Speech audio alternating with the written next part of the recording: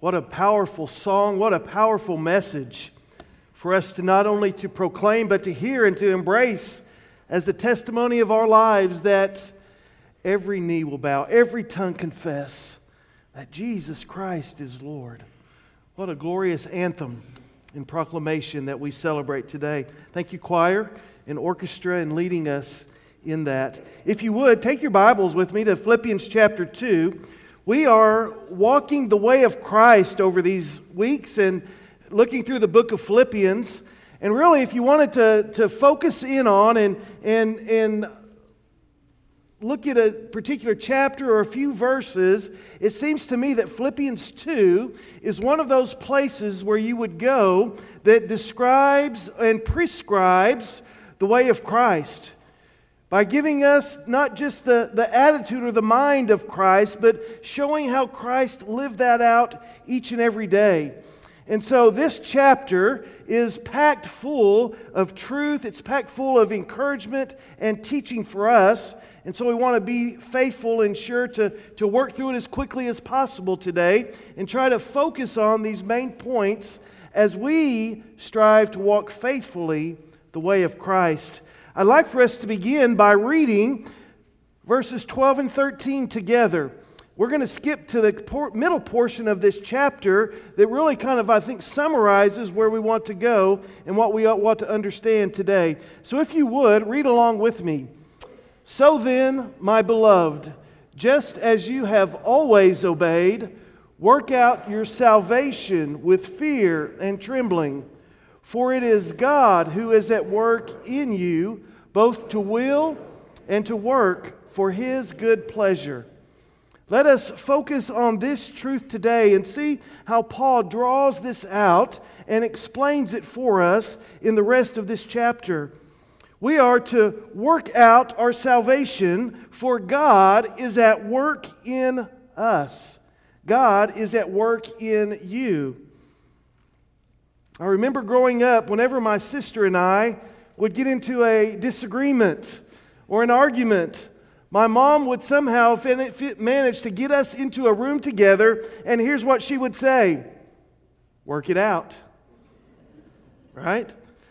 Oh, that someone would get all the people in Oklahoma City and all the people in Washington, D.C. together and put them in a room and say, you're not getting out of here until you work it out, right? Paul is reminding us of the great and incredible work that God has begun and is doing in us. But he helps us to understand that whenever there is a divine initiative, that it always requires a human response. And so we are called to work out our salvation.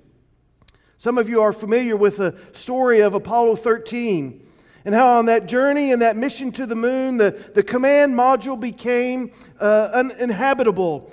And the crew, in order to save their lives as they aborted the mission to actually go to and land on the moon, found themselves in the lunar module. Now the lunar module was developed and created to hold 2 astronauts for 36 hours. Not 3 astronauts for 96 hours. And as you're familiar with the story, whether you've read or researched or seen the movie, what you will remember is that the lunar module began to be filled with the CO2 gases expelled by the astronauts.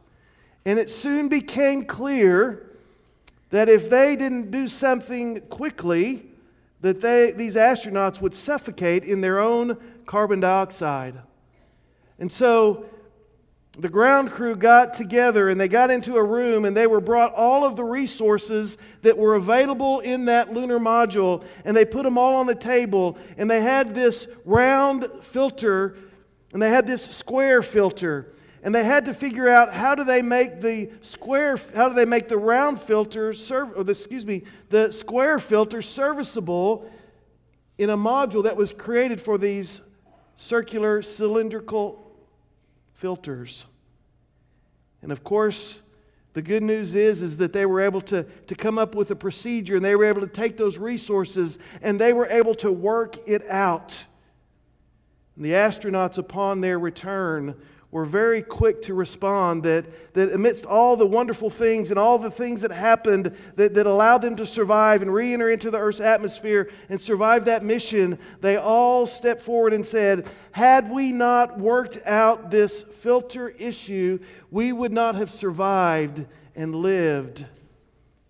But they were able to work out the problem, the situation, and the opportunity to buy these astronauts the precious oxygen that they needed to survive. You see, church, we too are called to work out our salvation. Now let's be clear. The work of salvation is God's. God is the initiator of salvation, and there's nothing that we can do to earn God's grace, to earn God's favor, to earn God's salvation. Yet still, we are called to be partners with God in working that out, in bringing our salvation to that complete and perfect and mature journey that He has called us to. If you remember in Philippians chapter 1, verse 6, Paul says this. He says, I am confident that He who began that work of salvation, that He who began a good work of salvation in you will perfect it until the day of Christ Jesus, until the day that Christ returns. God is the initiator and sustainer of our salvation, but He invites us as a partner in that process to work out our salvation. He gives us the tools and the resources and calls us to work that out. Certainly, no sin can be conquered, no life can be changed without the inward work of God in us. But conquer and change we must, because we are called to be a part of the process of working out our salvation. Therefore, the way of Christ is marked by progress. Is your life marked by progress in faith? Or is your life continuously marked by the same temptations, the same faults, the same mistakes, the same habits, day by day by day, by month, by year by year? Why is it that so many of us do not see progress in our own salvation? The question that we must ask is why? What hinders us? What hinders you? What hinders me from working out what God has already worked in to us? But church, there's good news. There's good news in this working out process, because we are not left alone. We are given the example of Christ. And we are placed within the body of Christ, within the church, so that we might live out and work out our salvation with the Spirit of God and with the church that we are a part of. Let's go back and begin to read in chapter 2, verses 1 through 4. Allow me to read these first two verses, and then we'll pick up together and read verses 3 and 4 together. Therefore, Paul writes, if there is any encouragement in Christ, if there is any consolation of love, if there is any fellowship of the Spirit, if there is any affection and compassion, make my joy complete by being of the same mind, maintaining the same love, united in spirit and intent on one purpose. And now in verse 3, let's pick up together. Do nothing from selfish ambition or conceit, but with humility of mind regard one another as more important than yourself. Do not merely look out for your own personal interests, but also for the interests of others. You see, the way of Christ requires the people of Christ. The way of Christ requires us to walk with and to share our lives with the church. Look at verse 1 very quickly.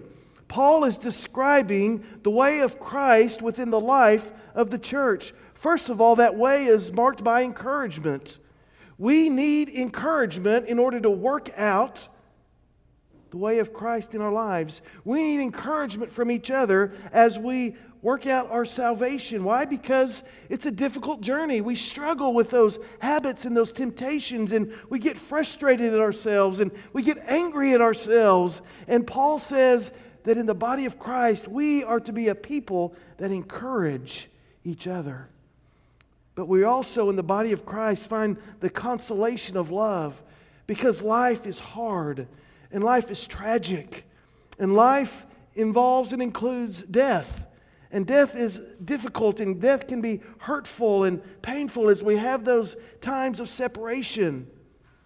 Yesterday, as this congregation, as this sanctuary was filled with the Williams family and those that loved Leanne and came to support and love and encourage this family. That love, that consolation of love, that gathering around those individuals that are struggling and saying, you know what? Even during the hard times, you can count on us to love you and to walk with you and to be there for you no matter what. Paul says that the body of Christ is marked by a fellowship of the Spirit. That the Spirit of God reigns and lives and works within us. The Spirit of God, the breath of God breathes life into us and into our fellowship and our community. The Spirit of God is that which links and binds us together. And there is a fellowship that takes place when the Spirit of God is present among us and creates that community of faith and of trust. That community where we can walk together, where we can encourage each other, where we can trust one another. Paul goes on to say that in the community of faith, there's an affection. There's a caring, a nurturing for each other. There's a compassion for each other that says, I'm gonna feel for you, but not only am I going to feel, I'm going to let my compassion be manifested in action and activity. Affection and compassion is illustrated when you see devastation in a place like Houston and Corpus. When you have a church that gathers groups to go down and say, we're going to share because we have compassion and affection and we can make a difference and we can go and we can love and care and minister to others. Just as it is when we serve a meal on a Sunday afternoon. Welcoming those in our community that just want to sit down around the table and have a good meal and share in fellowship and even prayer with others. Because there's a compassion, there's an affection for people and for each other in this place. The way of Christ is encouragement, it's love, it's fellowship, it's affection, it's compassion. And then Paul says this, he says, make my joy complete. Make my joy complete by being of the same mind, of sharing in the same love and the same spirit and having the same purpose. Joy brings strength. And joy is found in a unity of fellowship. There's a strength in that. In a few verses early in Philippians 1:27, Paul says, let me get the right words, that we are to stand firm with each other.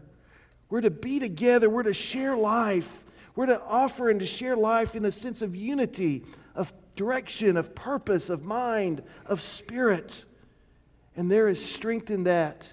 The writer of Hebrews tells us that it was for the joy that was set before him that Jesus endured the cross. When there's joy, when there's unity, there's joy. And when there's joy, there's strength. Remember Nehemiah, when he went back to rebuild the wall, he proclaimed that the joy of the Lord is my strength. Why? Because he needed that strength in the battles, in the struggles, and the difficulties of that time. Yet God's people, the remnant, had come together and with a unity of mind and purpose had decided they were going to rebuild the wall. And there was a sense of joy in that unity and joy in fulfilling the purposes of God. And Nehemiah proclaimed, the joy of the Lord is my strength.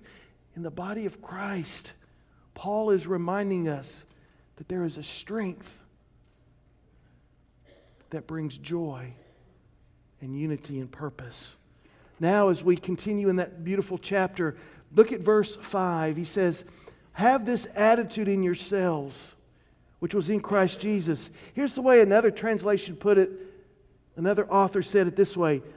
Think this in you. Think this in you, which Christ thought in Himself. Think this in you, which Christ thought in Him. Have the same mind, have the same attitude of Christ. And that attitude is described in those verses that we just read. That attitude goes like this. The mind of Christ says this, do nothing from selfish ambition. With humility, regard one another as more important than yourself. Don't just look out for your own interest, rather, look out for the interests of others. This is the mind and the attitude of Christ. This is the way of Christ that we are to embrace. Self-ambition, by definition, means the elimination of others. Self-ambition means that I go before everyone else. Self-ambition means that it doesn't matter who I have to step on and who I have to step over, that it's all about me. When we pursue our goals and our dreams and our lives with selfish ambition, instead of lifting and pulling people up, we are pushing on them and stepping on them so that they can remain down. In contrast, Jesus would have us to practice humility. Humility is the sacrificial willingness to give up our own rights and to work for the good of others, to serve and to help others. To help others along their way, to bless others. This isn't just about helping others in desperate need, although that's included, but it's coming alongside others to encourage and to walk with them and help them to move forward in their own life's journey. The mind of Christ, the attitude of Christ is about serving and giving and loving others. I find it interesting. Some of you are familiar with the work in psychology of Abraham Maslow. I believe it was around the 1940s that he proposed a hierarchy of need. His work has influenced and shaped much of humanistic psychology since that time. He called the highest level of personal development that one could achieve self-actualization. Maslow observed this. He said, without exception, I have found that every person who was sincerely happy, who was radiantly alive, was living for a purpose or a cause beyond themselves. 2,000 years ago, Paul wrote these words, do nothing from selfish ambition. With humility, regard one another as more important than yourself, and look out for the interest of others, not just your own. You see, this is the attitude and the way of Christ. And by the way, Maslow recognized that, and he actually called Jesus a self-actualized person. Fascinating. The way of Christ is pictured in these next verses as we see His story, as we see the example of Christ. Many believe that these next verses are actually a hymn of the early church, beautifully put to music by our choir and orchestra this morning. But listen to this beautiful first century hymn extolling Christ and offering the example that He gives.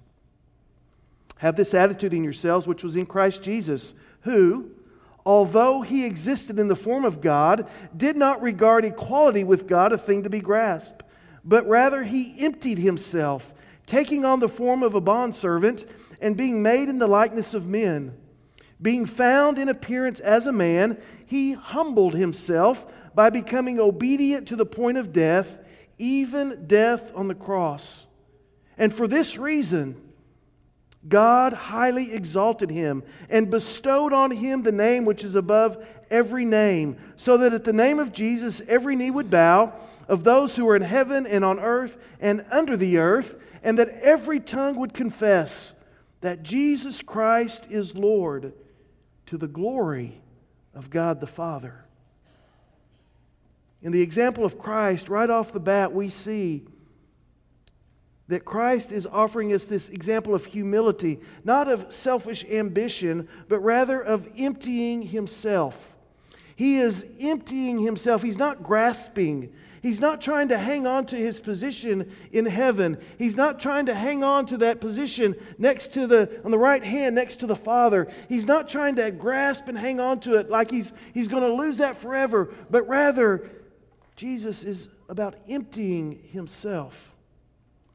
This word empty means to lay aside the privileges.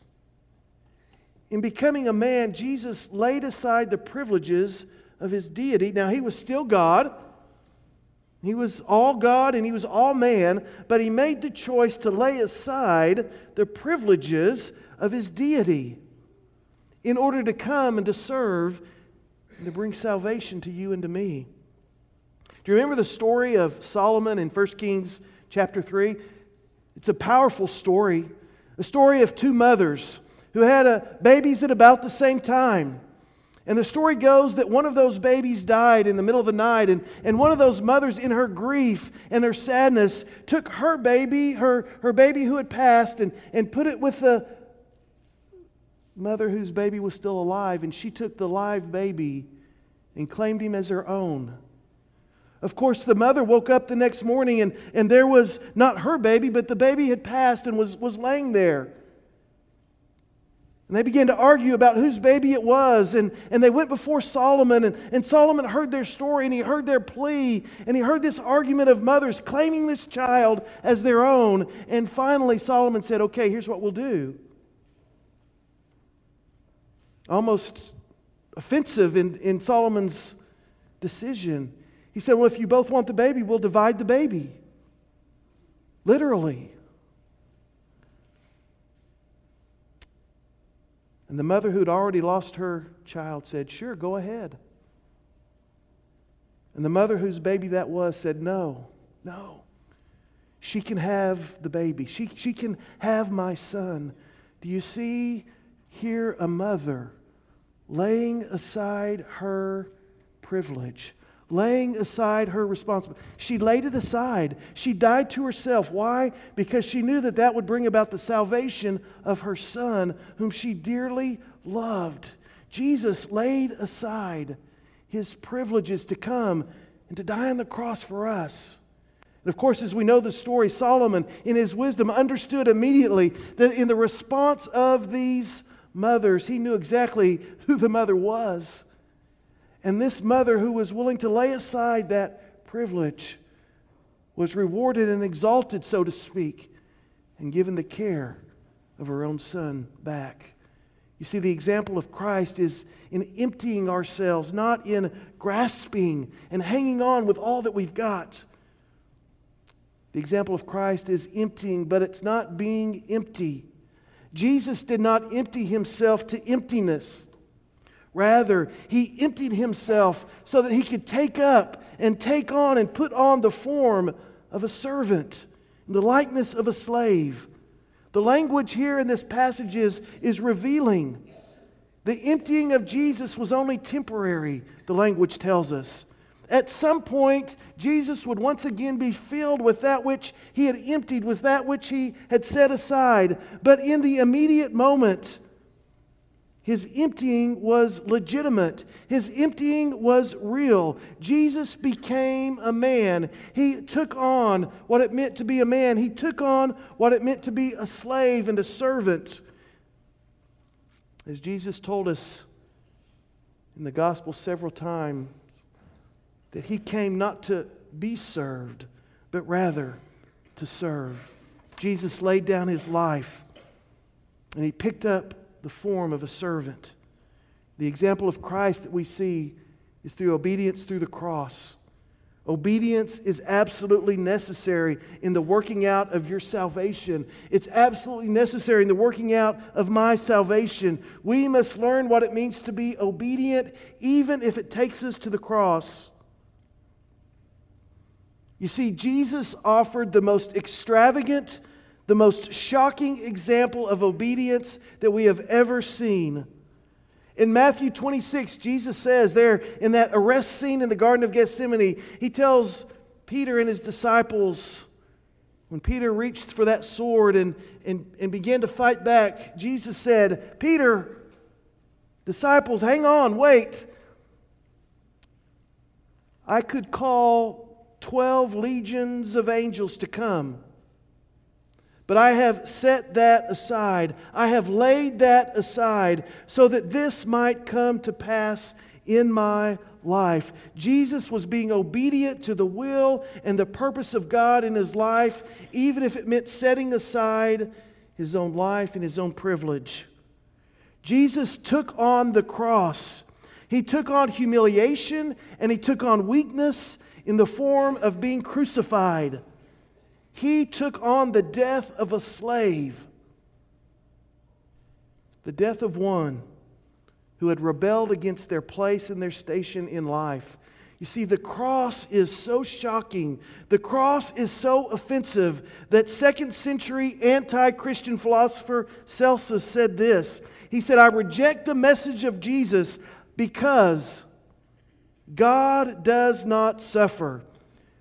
And God cannot be humiliated. Celsus understood the humiliation and the suffering of Christ on the cross. And because of his own beliefs, he said, then there is no way that this could be God. Yet, church, this is the example of Christ for us. In chapter 2, verse 17, Paul talks about his life being poured out as an offering. What a beautiful picture of what it means to go to the cross, to have our lives poured out as an offering for others. Is your life being poured out in service, in ministry for others? What about in your family? Is your life being poured out in your family in service to your spouse, to your children, to your parents? This is the example of Christ.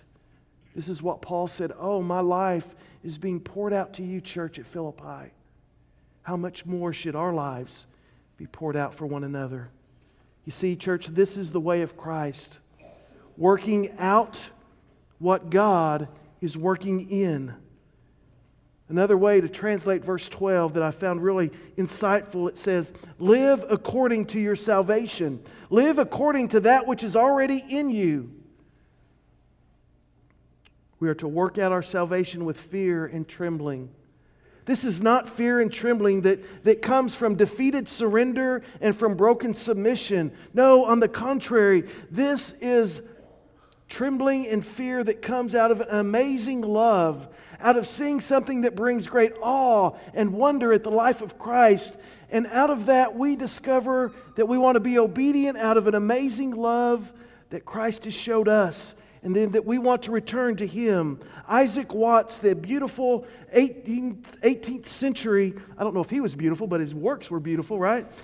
The 18th century hymnist wrote these words, and he captures this truth. He says, love so amazing, so divine, that it demands my life, my soul, my all.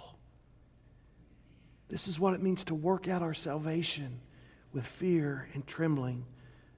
For God is at work for His good pleasure in us. Therefore, Paul says in verse 14, do not grumble and do not dispute. This word grumble comes from the wilderness wanderings of God's people. Oh, they were grumbling and they were murmuring and they were faithless and they were rebellious.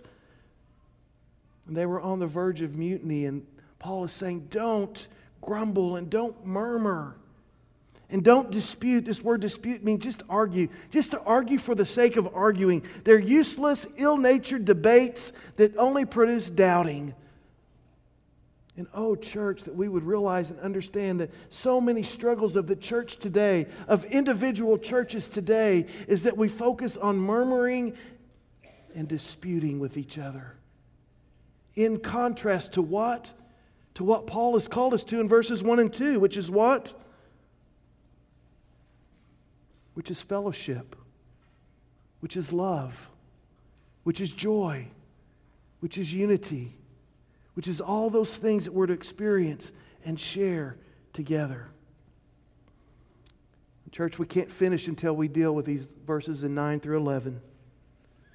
The extravagant obedience of Jesus, the extravagant obeying of Jesus to the point of death on the cross can only be matched by the extravagant outpouring of love and gratitude by the Father, who in seeing this example and in seeing the obedience of His Son, gave Jesus Christ the name which is above all names. He is Lord. He is Lord of lords. He is Lord. And every knee will bow and every tongue will confess that He is Lord.